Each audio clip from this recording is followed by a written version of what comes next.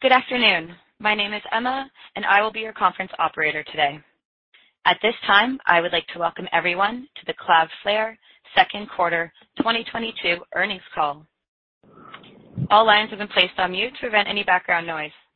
After the speaker's remarks, there will be a question and answer session.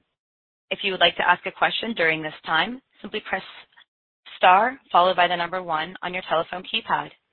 If you would like to withdraw your question, again, press the star 1. Thank you. Jason Nolan, VP of Investor Relations, you may begin your conference. Thank you for joining us to discuss Cloudflare's financial results for the second quarter of 2022. With me on the call, we have Matthew Prince, co-founder and CEO, Michelle Zatlyn, co-founder, president, and COO, and Thomas Seifert, CFO. By now, everyone should have access to our earnings announcement. This announcement, as well as our supplemental financial information, may be found on our investor relations website. As a reminder, we'll be making forward-looking statements during today's discussion, including but not limited to our customers, vendors, and partners' operations and future financial performance, anticipated product launches and the timing and market potential of those products, the company's anticipated future revenue, financial performance, operating performance, non-GAAP gross margin, non-GAAP net income or loss, non-GAAP net income or loss per share, shares outstanding, non-GAAP operating expenses, free cash flow, non-GAAP tax expense, dollar-based net retention rate, paying customers, and large customers. These statements and other comments are not guarantees of future performance, but rather are subject to risks and uncertainty, some of which are beyond our control, including but not limited to challenging general economic conditions, including inflation, rising interest rates, and other impacts of the ongoing COVID-19 pandemic and Russia-Ukraine conflict. Our actual results may differ significantly from those projected or suggested in any forward-looking statements. These forward-looking statements apply as of today, and you should not rely on them as representing our views in the future. We undertake no obligation to update these statements after this call. For a more complete discussion of the risks and uncertainties that could impact our future operating results and financial condition, please see our filings with the Securities and Exchange Commission, as well as in today's earnings press release. Unless otherwise noted, all numbers we talk about today, other than revenue, will be on an adjusted non-GAAP basis. All current and prior period financials discussed are reflected under ASC 606. You may find a reconciliation of GAAP to non-GAAP financial measures in our earnings release on our investor relations website. For historical periods, a GAAP to non-GAAP reconciliation can be found in the supplemental financial information referenced a few moments ago. We would also like to inform you that we will be participating in the Stifel Tech Executive Summit on August 30th, the Deutsche Bank Technology Conference on September 1st, and the Piper Sandler Growth Frontiers Conference on September 13th. Now, I'd like to turn the call over to Matthew. Thank you, Jason. Even with the increased economic uncertainty, we had a very strong quarter. In Q2, we achieved revenue of $234 million, up 54% year over year. We added a record 212 new large customers, those paying us more than $100,000 per year, and now have 1,749 customers over this threshold.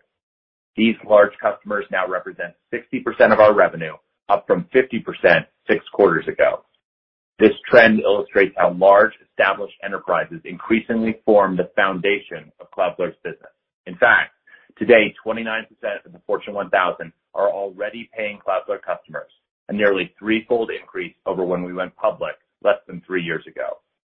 Our dollar-based net retention remains strong at 126%, down 1% over last quarter. While there may be some noise in this number from quarter to quarter, we won't be satisfied until it's above 130% and best of breed among the companies we consider peers. Our gross margin remains strong at 78.9%, up 90 basis points year over year, and still over our long-term target of 75 to 77%. Our operating margin was right at break even, which continues to be our plan so long as we can deliver strong growth. What I'm watching closely is our free cash flow margin. It showed significant improvement quarter over quarter, and we continue to forecast it will be positive in the second half of the year. On our last earnings call, I got a lot of raised eyebrows from many of you when I said Q1 of 2022 would prove to be the hardest quarter for our industry since Q1 of 2020. It didn't make me particularly popular around the CEO club, where the first rule of recessions is not to talk about recession. However, Transparency has always been one of Cloudflare's core values, so I'm going to call it like I see it. In that spirit, let me share some more details of what we saw and are seeing. In Q1, our pipeline generation slowed, sales cycles extended, and customers took longer to pay their bills. We watched those metrics closely throughout Q2 and saw them all at least stabilize. They're not where we throw a parade yet, but the metrics are trending in the right direction. Given our visibility early into the economic downturn, we rapidly adjusted our go-to-market message. We shifted our messaging to focus on ROI, helping customers save money, and consolidating spend from multiple point solution vendors behind Cloudflare's broad platform. Messages about saving money and using fewer vendors didn't particularly resonate a year ago, but they do today. Having a broad platform to solve so many customers' problems, while at the same time saving the money, is a superpower in times like these. As I look at our wins in the first half of the year, I believe it's fair to say that it's harder today than it was a year ago to sign up a new customer. But it's gotten easier to talk to our broad set of existing customers about doing more with us.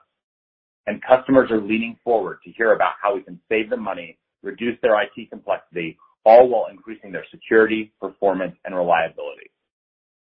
I'm not a member of the National Board of Economic Advisors, so I'm not the person to say whether we're in a recession or not, how bad it may be, or how quickly we may rebound.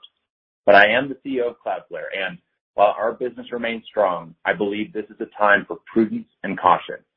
The metaphor I've been using with our team is to talk about the different conditions you may face driving a car on the road. A year ago, we could see for miles and the road was clear, so it made sense to open up the throttle. Today, we find ourselves in what my grandmother used to call a tule fog. The road ahead is less certain, so it makes sense to keep our hands on the wheel, our eyes on the road, and let up a bit on the accelerator. Whether we're in one or not, recessions suck. They hurt everyone. No company is recession-proof, but some are more recession-resilient than others. Some things I know are universally true. No matter how bad this recession may get, companies aren't going to abandon the internet. They're not going to give up on the cloud and go back to on-premise boxes and packaged software. Hackers aren't going to stop hacking, so cybersecurity will remain a must-have, not a nice-to-have. And we're already seeing evidence of all of this, with our gross renewal rate in every region for the first half of the year hitting all-time highs since we went public. We're not recession-proof, but I wouldn't trade places with any other CEO right now. Personally, if I think back, my career has been defined by recessions.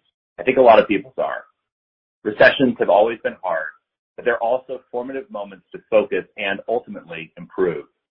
In 2000, as the first dot-com bubble burst, the law firm I was supposed to go work for said they didn't need any more securities lawyers, but they could probably find a spot for me in their bankruptcy practice. I took that time to reflect on whether watching companies implode was what I wanted to do with the rest of my life and pivoted to become an entrepreneur. 14 years ago, in 2008, at the onset of the last global recession, Google pulled their full-time offers for all their summer interns, which included my co-founder at Cloudflare, Michelle Zatlyn. If that hadn't happened, Cloudflare would have never been born. At the same time, I learned what a margin call was and, deeply embarrassingly, literally had to borrow money from my mom to pay my rent. That's when I got an extremely personal lesson on the importance of free cash flow, and it's why I'm ensuring right now, in this uncertain time, that Cloudflare is prioritizing being free cash flow positive. Tough times force you to reevaluate everything you've done and become better. It's why the best companies come out of tough times even stronger than they went in. So maybe it's a bit masochistic, but I'm looking forward to how Cloudflare gets even better during some of the tough times for the global economy that seem likely ahead. Hands on the wheel, eyes on the road, letting up a bit on the accelerator. With that background, and to avoid being too much of a bummer, let's talk about some great customer wins in the quarter. A Fortune 500 retailer in Europe signed a $1 million 3-year deal for multiple Cloudflare products. They wanted to reduce their operational complexity by replacing a number of point solutions with Cloudflare's broad platform. We became their web application firewall, content delivery network, bot management system, and a number of other application protection services with our easy-to-manage platform. Having proven success protecting their infrastructure, we're now talking to them about expanding to be their zero trust provider too. A Fortune 500 energy company signed a $784,000 3-year deal. They had been using Zscaler. They found Cloudflare's solution easier to use, more performant, and integrated across their full security control plane. As I said last quarter, We like our win rates when we go head-to-head with Zscaler and Palo Alto Networks because our product is better and can scale to meet the needs of complex organizations like this one. And while we're still relatively new to the Zero Trust space, we're going head-to-head against them more and more often. Yet another Fortune 500 industrial company signed a $1.3 million 5-year upsell agreement. This customer first adopted Cloudflare in Q1 of 2022 and is already seeing ways they can use more of our platform. What's also notable is this is an example of us increasingly working with channel partners. We believe channel sales are especially important in the Zero Trust space, and in Q2, we successfully signed up half of Zscaler's top channel partners as new Cloudflare partners. The state of Arizona expanded their use of our platform, signing a $770,000 one-year expansion deal. Arizona has been a long-time Cloudflare customer and continues to expand the use of our platform as we launch new products. I still remember their first PO with us from several years back, which specified the address and method of shipping of our product as if we were a hardware vendor. We shipped them t-shirts, not hardware, and they've continued to grow with us ever since. One of the world's largest advertising conglomerates signed a $1.7 million one-year deal. They originally came to us last quarter under an attack that originated out of Russia. Seeing the power of our platform, this quarter they expanded their engagement. This was yet another competitive Zero Trust deal against other leading Zero Trust vendors. Like we're hearing over and over again, this customer chose Cloudflare because of the strength of our broad platform and our ease of use. In the words of their head of cloud, with Cloudflare, everything works, there are no issues. One of the largest online recruiting firms signed a $5.5 million 3-year deal. They were an extremely technical buyer who put our entire platform through its paces. In the end, they demonstrated for themselves that we were, by far, the best of breed. This is also an example of how increasingly we're seeing executives bring Cloudflare to their new workplaces. In this case, the buyer knew us from his previous position and was our champion when he moved jobs and was promoted. In his words, you don't get fired for buying Cloudflare. Workers continues to gain traction among developers. Last earnings call, I talked about the importance of building Workers into other platforms as the best shortcut to developer adoption. In Q2, we signed deals with one of the largest e-commerce platforms, one of the fastest growing web development platforms, and a next generation database platform to embed Workers as a service as a preferred development environment. These deals represent hundreds of thousands of dollars in guaranteed revenue with upside as usage grows, but more importantly, we believe they are the fastest path to catalyzing a robust ecosystem around Cloudflare Workers and exposing its power to the broad community of developers. Another interesting thing of note from the quarter is we're increasingly seeing other security companies adopting Cloudflare as the best of breed solution. It's incredibly affirming when your peers choose your product. A public security compliance vendor, a leading endpoint security provider, and one of the largest data security vendors all signed multi-year contracts, each worth more than $700,000. Even our direct competitors often use Cloudflare for DDoS mitigation and other services where we are the clear leader. This recognition by our peers of our best-of-breed products continues to validate why I'm confident Cloudflare will continue to grow even stronger through the tough economic times that may be ahead. One last thing in the spirit of transparency before I turn it over to Thomas. We had a bug in our billing system related to how we expire unused credits for pay-as-you-go customers. Before we went public, for good accounting reasons, we put in place a policy where we expired unused credits after 3 years. That system triggered for the first time earlier this year. Unfortunately, a bug in it caused our system to report a spike in total paying customers last quarter. The revenue involved is not material, less than $160,000, but it caused us to over-report the number of paying customers last quarter. The correct numbers are 148,184 in Q1 and 151,803 in Q2. Our pay-as-you-go business is only 11% of our revenue today, but we believe it's important to continue to invest in it in order to serve the entire market and protect our flank. I'm embarrassed by the mistake, and we've fixed the bug and put in place checks designed to catch any similar errors in the future. I don't like it when we make mistakes, but I do think it's important we be transparent and own them when we do, which is why I insisted on addressing this today. It also leaves more fun topics for Thomas. With that, I'll hand it off to Thomas to walk through the financials. Thomas, take it away. Thank you, Matthew, and thank you to everyone for joining us. We delivered another strong quarter driven by strength in our large customers with a record number of large customer additions as we continue to build our expansion engine. Our success in the first half of this year reflects the investments in our innovation and large enterprise go-to-market initiatives, as well as the benefits of operating a durable, subscription-based revenue model.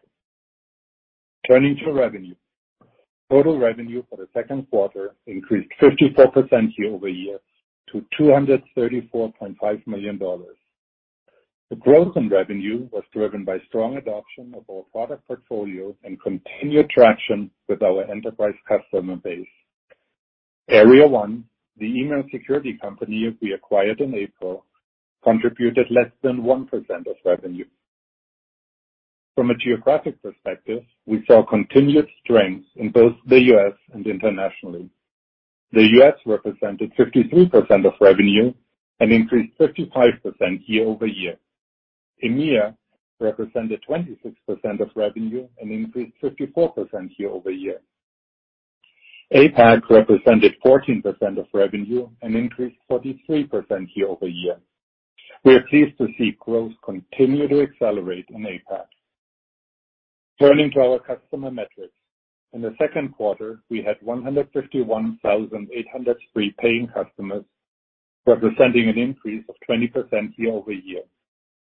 We saw a higher level of churn due in part to pay-as-you-go customers shifting down to our free customer tier.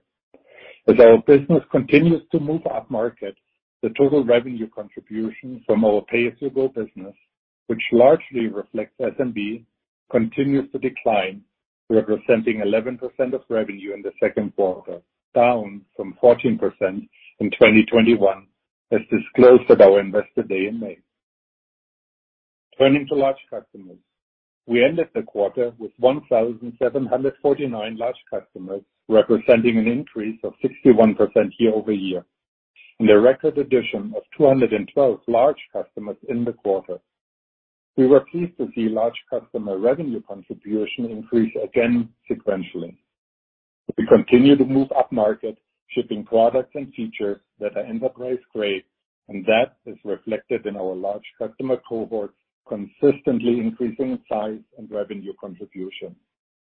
Significant expansion from our large customers contributed to a dollar-based net retention of 126%, representing a decrease of 100 basis points sequentially and an increase of 200 basis points year-over-year. While we expect DNR to continue to trend upward over time, we expect some variability quarter to quarter. Moving to gross margin. Second quarter gross margin was 78.9%, representing an increase of 20 basis points sequentially. Network CapEx represented 13% of revenue in the second quarter. We continue to expect some level of quarter-to-quarter variability given strategic purchase decisions and continue to expect network CapEx to be 12 to 14% of revenue for fiscal 2022. Turning to operating expenses. Second quarter operating expenses as a percentage of revenue increased 3% sequentially and decreased 2% year-over-year to 79%. We had another strong hiring quarter where we saw our total number of employees increase 49% year-over-year, bringing our total number of employees to approximately 3,060 at the end of the quarter. As we look forward into the second half of 2022, we plan to slow the velocity of hiring given global macroeconomic uncertainty. We also see an opportunity to raise the bar on new hire additions given dislocations in the market. Sales and marketing expenses were $103.9 million for the quarter. Sales and marketing as a percentage of revenue increased 2% sequentially and decreased to 44% from 45% in the same quarter last year. Research and development expenses were $46.2 million in the quarter. R&D as a percentage of revenue increased 1% sequentially and stayed flat from 20% in the same quarter last year. General and administrative expenses were $35.8 million for the quarter. G&A as a percentage of revenue stayed flat sequentially and decreased to 15% from 16% in the same quarter last year. Operating loss was $891,000 compared to an operating loss of $4 million in the same period last year. Second quarter operating margin was negative 0.4%, improving 220 basis points year-over-year. If not for our acquisition and continued investment in Area 1, we would have been operating profit positive. Turning to net income in the balance sheet.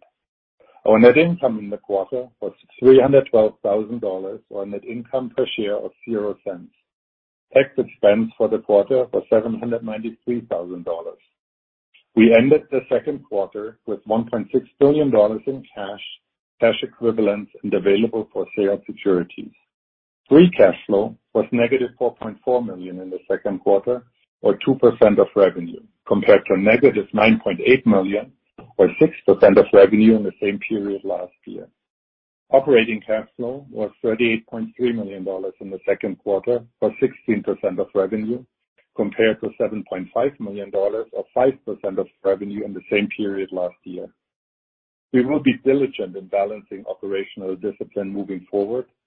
We have a heightened focus on free cash flow while maintaining profitability at or near break-even, with continued investment to address the enormous opportunity in front of us.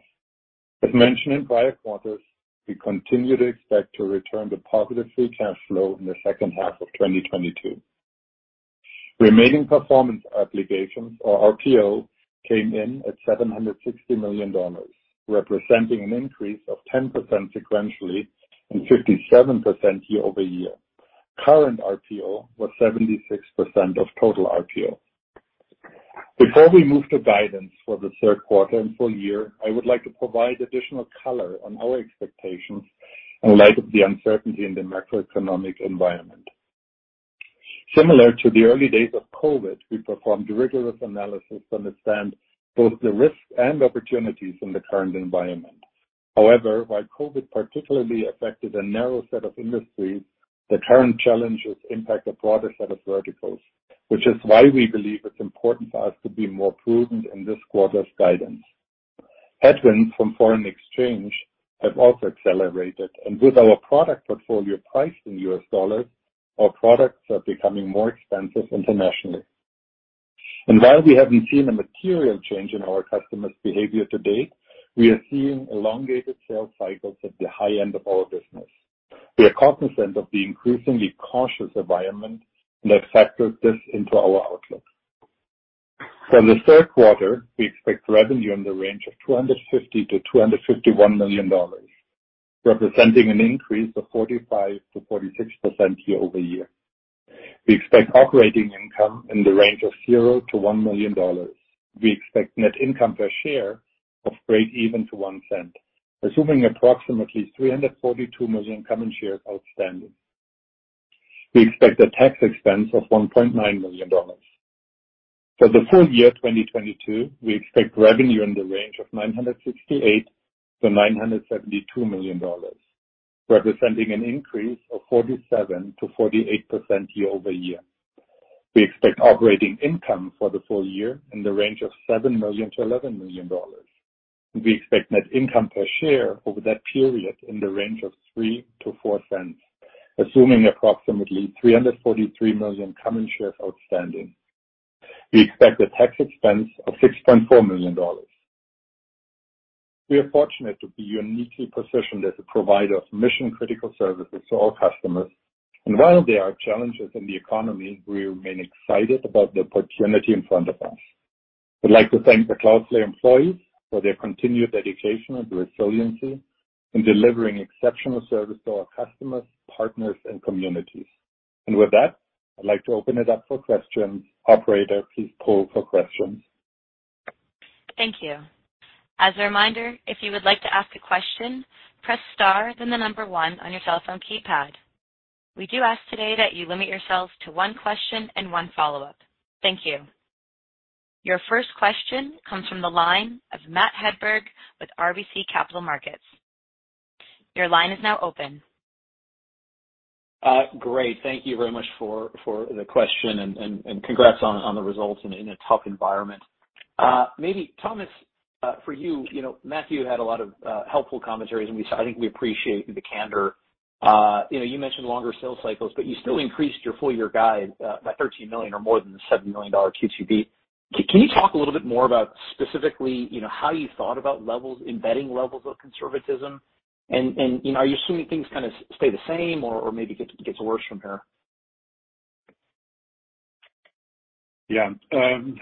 We looked at a lot of different factors impacting guidance this year, and you picked up some already. So we continue to see elongated sales cycles at the high end of our business, that is especially in their $500,000 to $1 million bucket, and we expect that to continue.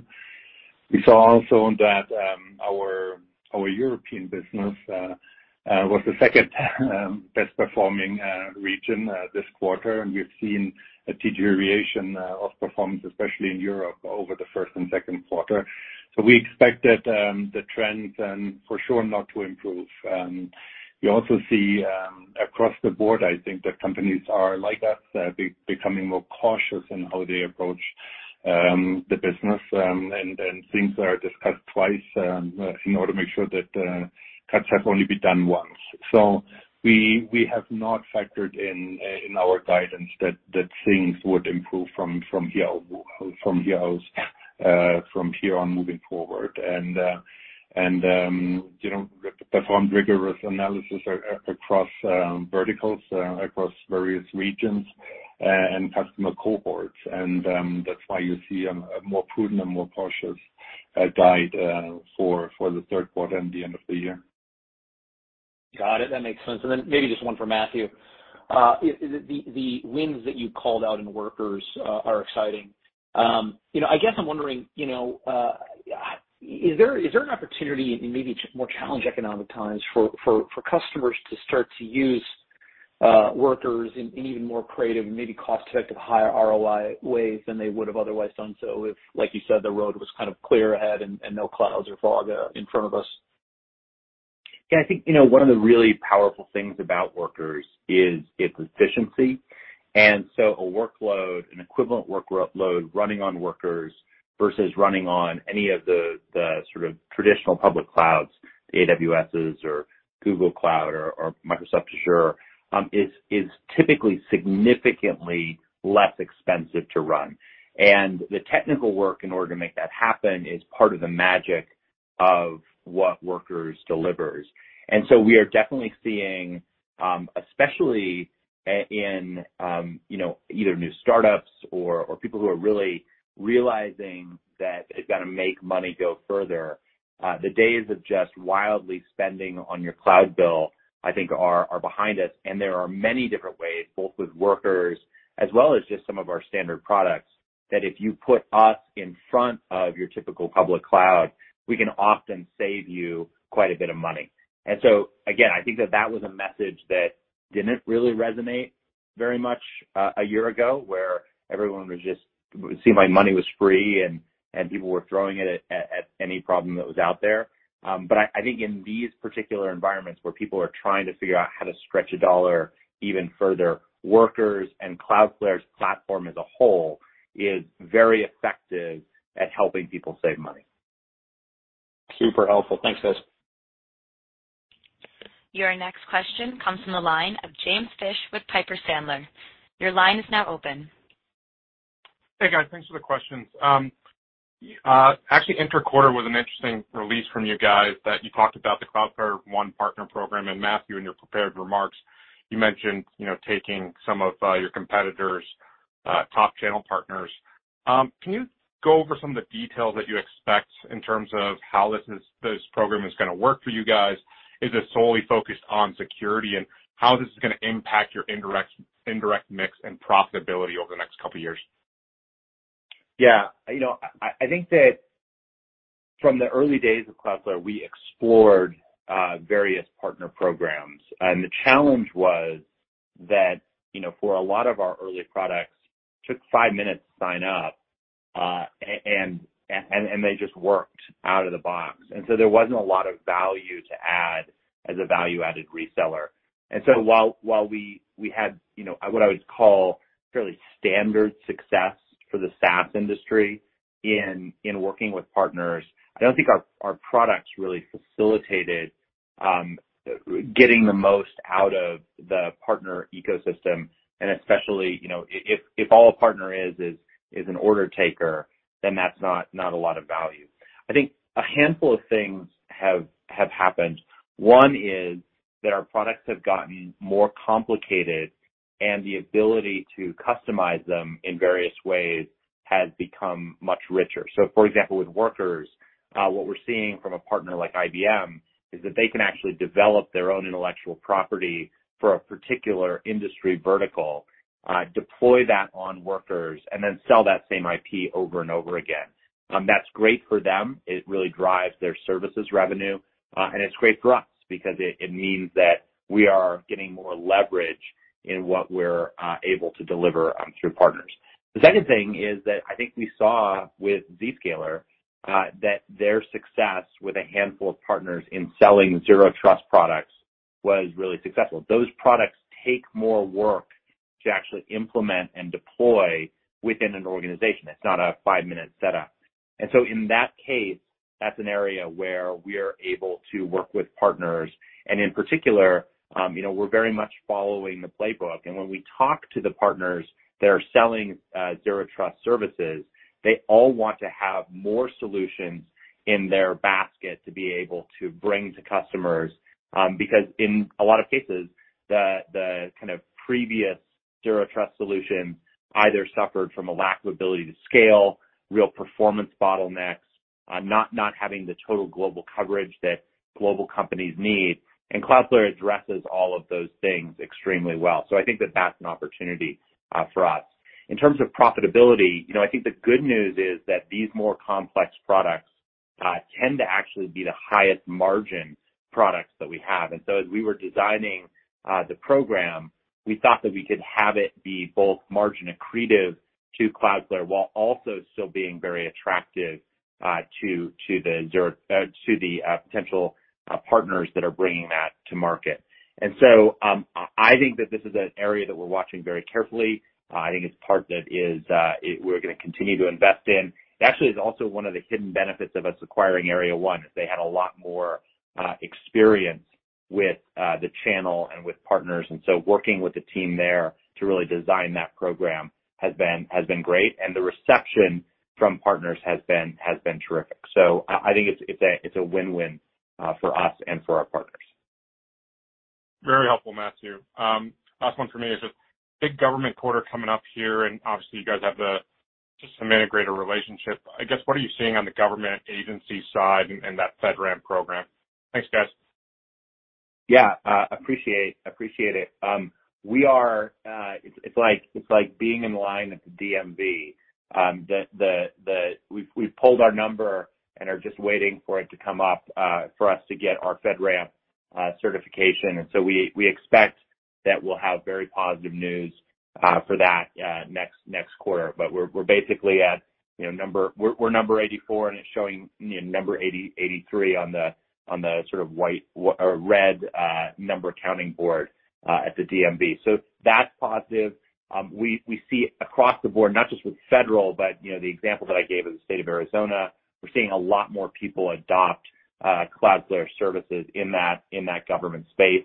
And so I think that continues to be a place where we have very strong relationships, and as we continue to get the various certifications, it'll allow us to go even faster.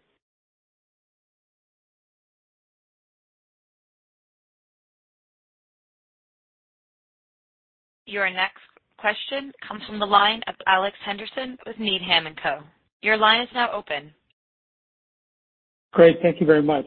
I was hoping you could talk a little bit about the context of the commentary around the economic conditions. It's pretty obvious that for the entire planet, the economies globally are decelerating, and particularly Europe is under a lot of duress. But your initial comments was sort of that you saw that start to really manifest in 1Q, and that it actually improved somewhat, or at least stabilized in 2Q. Yet you sound a lot more cautious on your thought process and so forth. And I'm wondering if there's a little bit of a disconnect between those two, the tone of those two. It doesn't sound like your business has rolled at all and, sequentially gotten worse or more tense, but on the other side of the coin, you sound like you're being much more conservative in your outlook. So can you parse between those two a little bit? Yeah, Alex. Yeah, I think that what we see is that the environment has gotten harder. And I think we saw the first signals of that actually going back to December of 2021, and they really started to manifest in various ways, slowdown of pipeline, slowdown of customers paying their bills in Q1 of this year. And we talked about that on the last quarter earnings call. And I think some people, were questioning, why we would do that.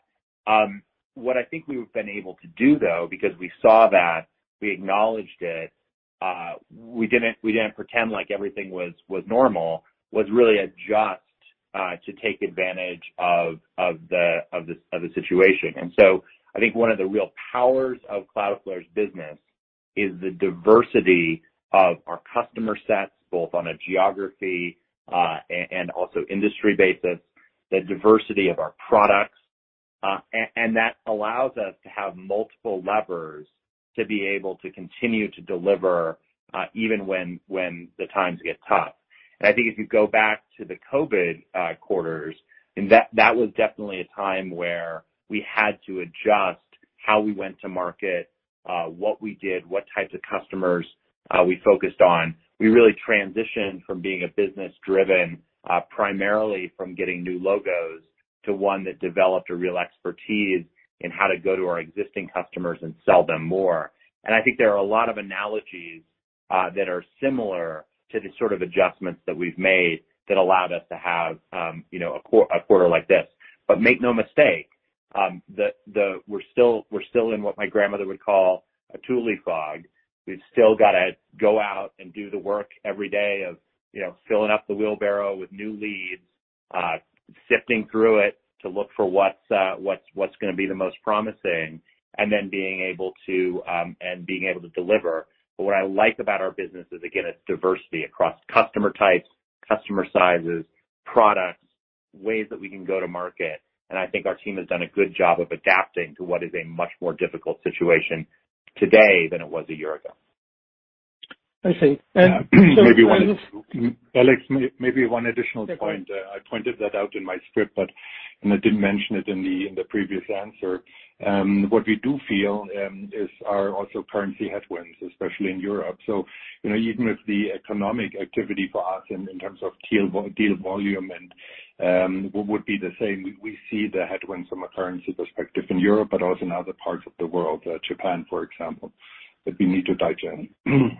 Yeah, that actually leads me to the second question that I wanted to ask is the European environment is particularly onerous with 20% currency translation headwinds in EMEA, war, inflation, rising interest rates. Bank of England just raised rates 0.5% today. In fact, and given that environment, they're struggling with huge price increases, particularly on systems in dollars, plus the currency translation, and their budgets are fairly flat. Now, my understanding is there seems to be a separation between companies that are selling relatively low-priced, high-value technologies and companies that are selling high-ticket technologies.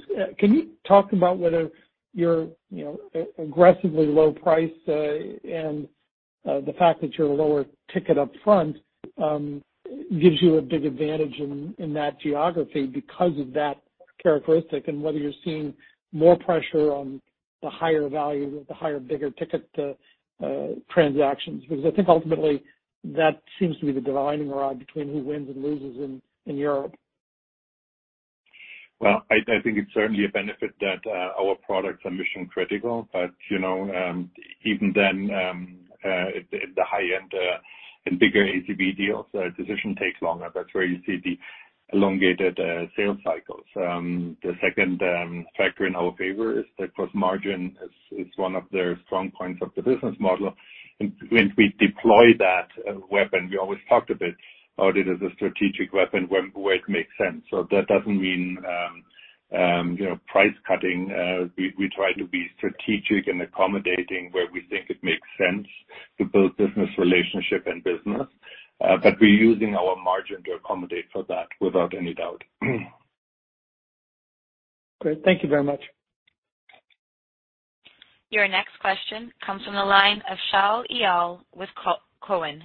Your line is now open. Thank you. Good afternoon, guys. Congrats on the set of results.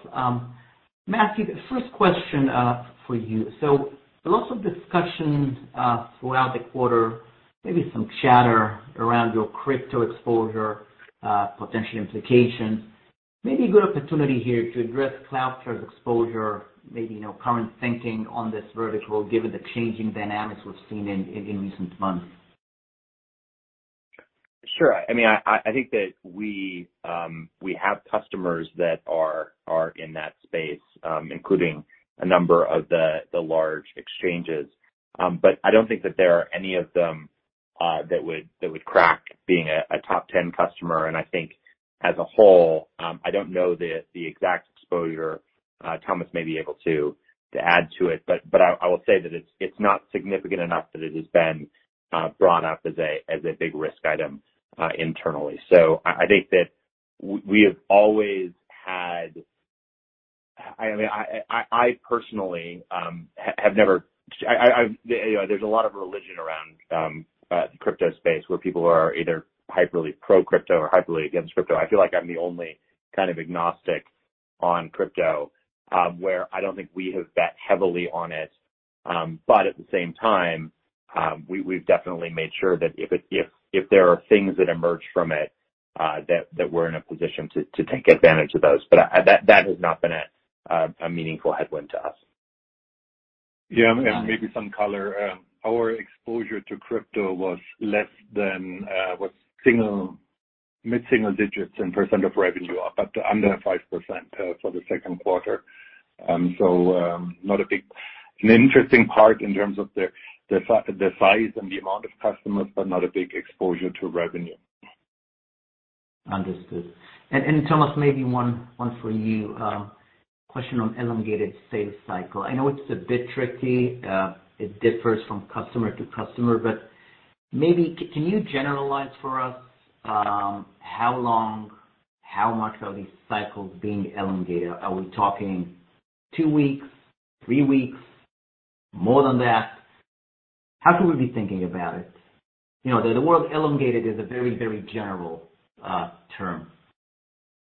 Well, I would say for the main part of our business, we are still far below 90 days from a sales cycle perspective. So when we talk about elongated sales cycles, it's in the upper end of our cohorts where you look at the bucket $500,000 to $1 million of ACV, where it's moving out. But there it's moving out by weeks, not by days.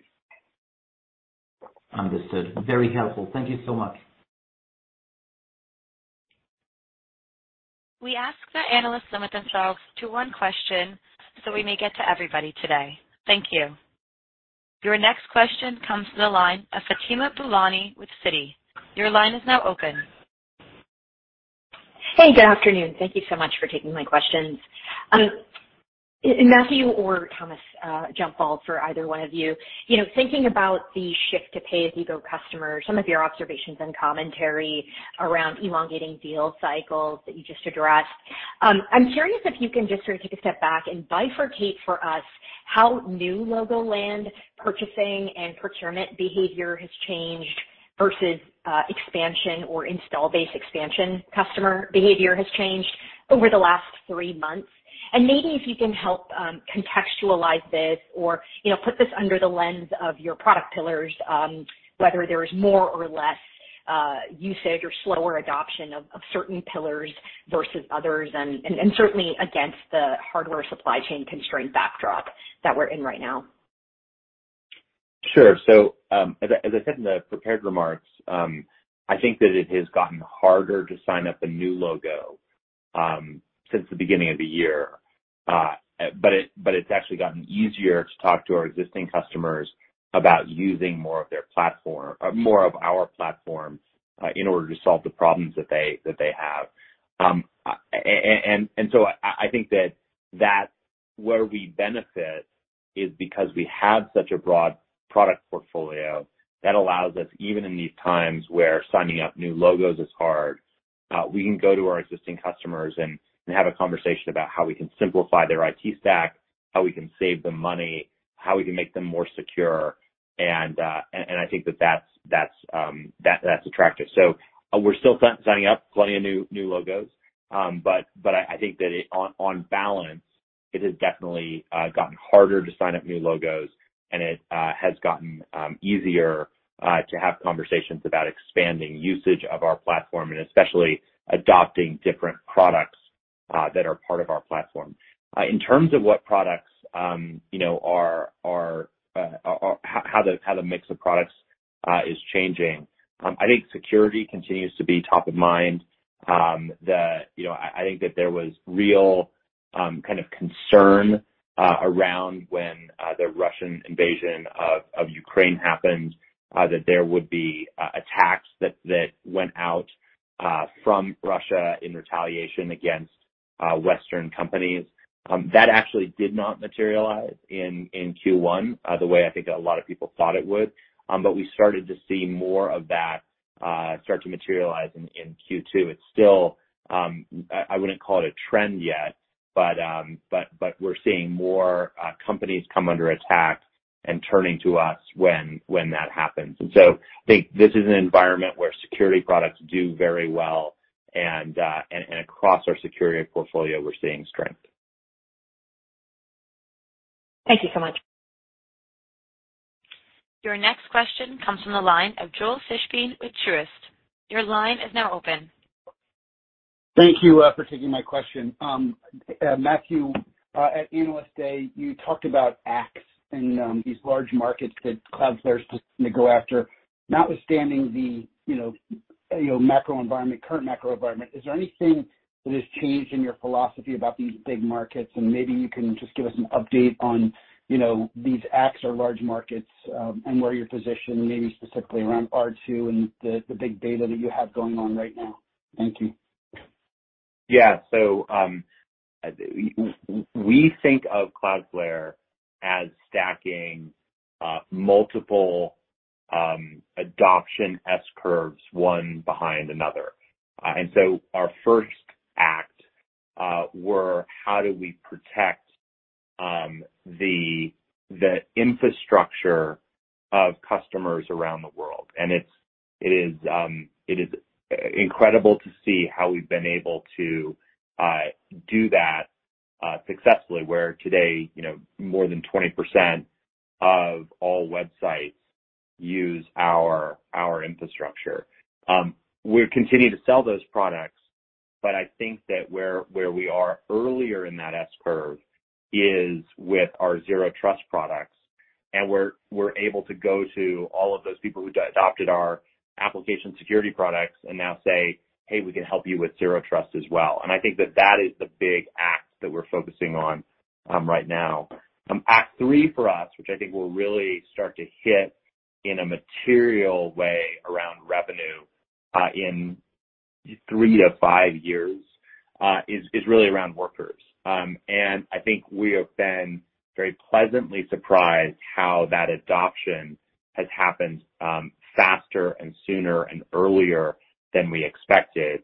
R2, which is our object store and our S3, Amazon S3 competitor, went into public beta last quarter, and we expect that it will go into GA right at the end of Q3. And so I think that that's an opportunity for us to do more, and we continue to invest in it. And again, we think that the real durable nature of Cloudflare is that we're able to continue to stack these acts one behind another behind another. Great, thank you.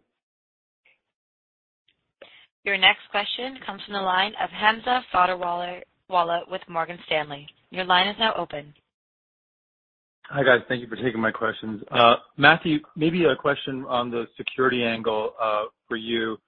You talked a lot about having larger platform conversations with your existing customers. Can you comment on when you talk to CIOs, CISOs at these customers, what is their willingness to really want to transform and modernize their existing security architectures versus perhaps continuing to refresh their existing on-premise state? Yeah, I mean, I think Morgan Stanley is a great Cloudflare customer, and we have a terrific relationship with the CIO team over there, and it's definitely an organization that has been willing to embrace change, and I think that's a big piece, and I think that most organizations today understand that they have to make that change, and they're very willing to have that conversation. I think the thing that has changed to some extent is even those organizations that thought they could continue to invest in on-premise hardware are finding the current situation very difficult, where if you want to get a new firewall today, the lead times can be 9 months before you get it, and at the same time the firewall vendors are raising their prices. And so I think that a lot of in the results, a lot of the sort of RPO that you saw in the traditional firewall vendors was people basically holding their place in line. But it's not a way to make customers happy, telling them they have to pay more and then delaying when the product is going to be there. And so even for some of the organizations that traditionally had said, we don't believe in the cloud, or we don't believe in moving in this direction, I think that tune is starting to change, and it's becoming very much the minority opinion that you can solve these problems with on-premise hardware. Thank you. Your next question comes from the line of Adam Borg with Stifel. Your line is now open. Hey, guys, and thanks so much for taking the question. Maybe just for Thomas, I think you talked in the script about being more judicious and slowing hiring in the back half of the year. And maybe I was hoping you could talk a little bit more about which areas are still prioritized in terms of hiring and which ones you're kind of slowing a bit more. Thanks so much. Yeah, so we grew quite a bit employee headcount-wise in the second quarter. We said we take the velocity down quite a bit. We still prioritize go-to-market open positions and quota-carrying people moving into the second half. So the slowdown is in G&A, in some of their R&D functions, but go-to-market is still going to continue to hire. Super clear. Thanks so much. Your next question comes from the line of Andrew Nowinski with Wells Fargo. Your line is now open. Great, thank you. Maybe just a follow-up question on the operating income for the year. Your loss in Q2 is actually better than your guidance. I think you just said you're slowing hiring in the second half of the year. So I assume the reason you lowered your operating income for the full year fiscal 22 was due to the Area 1 acquisition. And if so, could you just pull that out, maybe tell us what your organic revenue and operating income would have been outside of that acquisition? Yeah, I don't want to get much more specific than the color we gave in our script, but it is true with a couple of moving parts. Without the continued investment in Area 1, we would have been operating margin positive, probably more in the single-digit, mid-digit $1 million range for the second quarter. And I assume the operating guidance for the year would have gone up in absence of that acquisition then? We gave guidance for the quarter that took into account a lot of variables, and I'm not going to parcel out now what the specific impact of Area 1 would have been if we hadn't done that acquisition. So the guidance is a holistic picture on many things that move, and you should take it as that. Understood.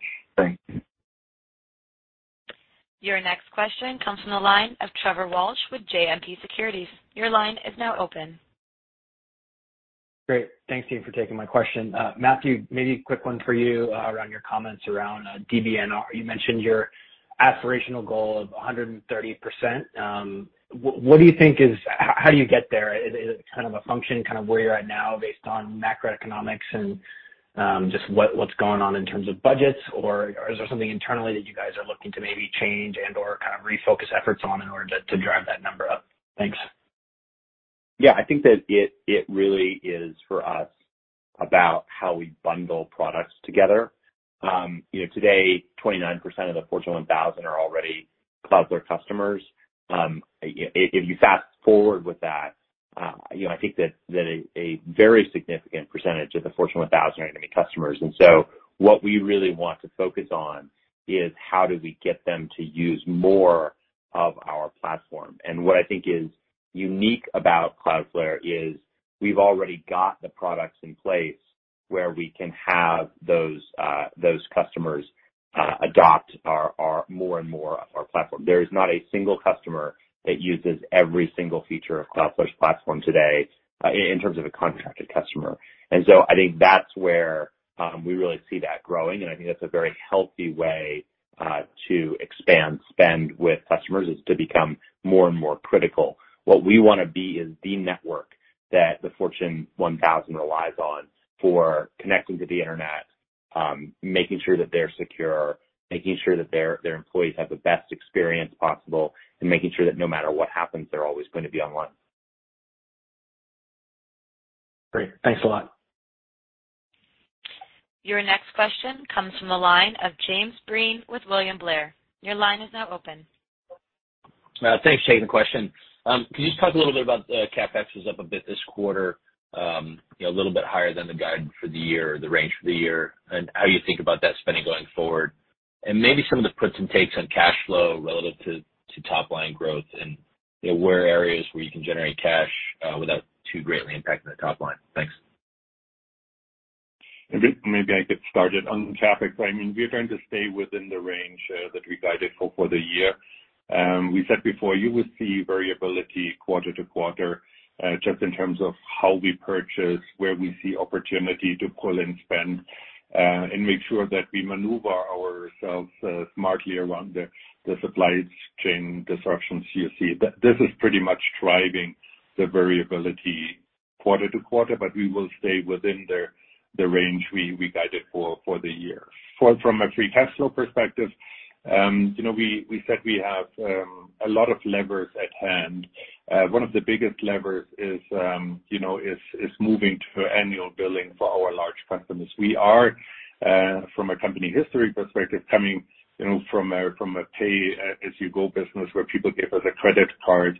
Even at the beginning of the second quarter, the majority of our revenue was monthly billing. So we've made first strides into that direction of annual billing, and there is a lot of opportunity still in front of us. So this, I would say, is the biggest lever. But we run a pretty holistic cash conversion project across the company that looks into literally anything that can positively impact free cash flow generation, and it's a cross-functional project. And we're making good progress, and you saw that already reflected in the second quarter numbers. Great, thanks. Your next question comes from the line of Gray Powell with BTIG. Your line is now open. All right, great. Thanks for taking the question, and congratulations for on the strong results. So yeah, Matt, you called out the Fortune 500 energy company where you replaced Zscaler, and then you talked about some other similar wins. I just want to make sure I have it correct. Are those mainly on the ZTNA side with Cloudflare Access, or were there some gateway wins as well? And then maybe can you just drill into it a little bit more and talk about like why you won? Is it more on price, technology, or a combination of both? Yeah. So when we sell our Zero Trust solutions, we really believe that the pieces all fit together, and so those are typically wins. Sometimes somebody will just adopt one portion of the solution, but we really like to sell that holistic solution and see how all of the pieces fit together. In terms of where we win, I think what we hear from the space is that our products are significantly more performant. We have a much more holistic solution where we can protect mobile devices in a way that a lot of the other providers can't. We can work across the geographies. When I was this time last year traveling in Africa using our products, they worked great. Whereas most people in the space don't have that broad of a network that can deliver that. And I think that we are just able to scale much more significantly. We have literally 2 orders of magnitude more capacity to be able to handle the forward proxy traffic across us than any of the other providers in the space. And I think that's why we've been able to displace some companies that have tried to adopt Zscaler and found it less user friendly and that it generated a lot of IT support tickets. But that's really not our focus. Our focus is going after all of the on-premise firewalls and hardware and VPNs that exist in the universe. And so I think they can be successful and we can be successful, but I think we have a better product, and over time I think that will help us win. Understood. Thank you very much. Emma, can we take a question from one more analyst, please? Of course. Your final question today comes from the line of Brent Thill with Jefferies. Your line is now open. Matthew, on Area 1, I know it's early, but can you give us an update of what you're seeing there? And get on the last question, can I squeeze one in at the end? Thanks. The Area 1 tech is amazing. So the product, we're seeing really great wins from very large customers. And we think of that product as being a gateway to help with people on their zero trust journey. If you think about email, the nature of it is it enumerates the employee directory of an organization, and it very much then helps us sell the other zero trust products that we have. And so that conversation is going well. It's also a conversation that is going well in terms of talking to our existing customers. It turns out everybody's got a phishing problem.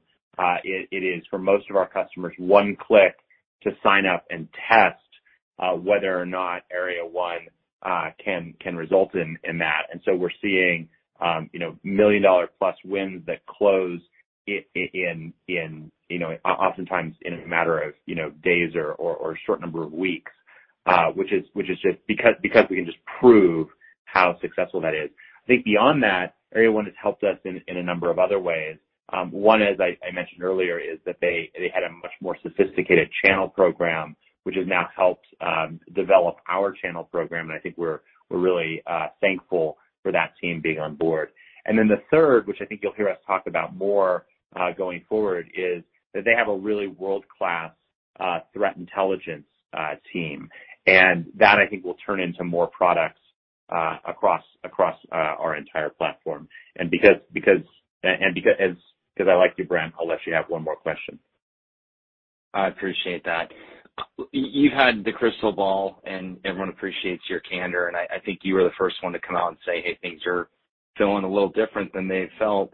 And I was just trying to understand, when you look at the perspective of what's happening now, you mentioned things have stabilized. I mean, I just want to make sure we understand from your perspective, it hasn't gotten worse. It's come in, but the stabilization trend that you're seeing, have you seen that extend into July and in the rest of the summer? What's your sense of kind of the trajectory from where things came in? Where are you at now?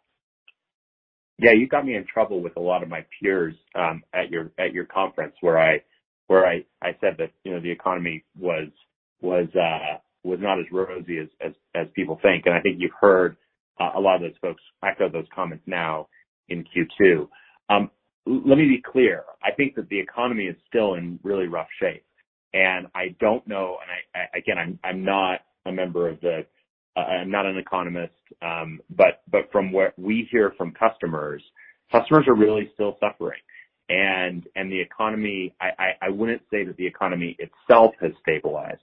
What I would say is we have had the flexibility in our business to be able to adapt to a very difficult environment.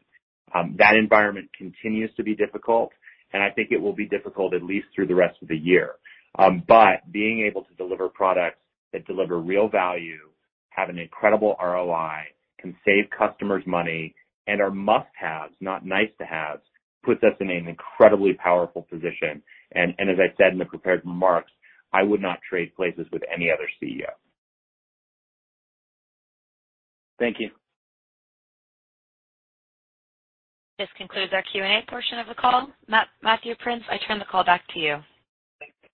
So I'd like to, first of all, thank a bunch of the students from the Berklee School of Music who let us use some of their new and original songs for the hold music going in. So hope for those of you who tuned in the call early, you appreciated that. I also wanted to thank the analysts for actually asking Thomas some questions this time. Usually I get all the questions. Thanks to our team and all of our customers. We've got our hands on the wheel, our eyes on the road, and we'll see you all back here next quarter. This concludes today's conference call. Thank you for attending. You may now disconnect.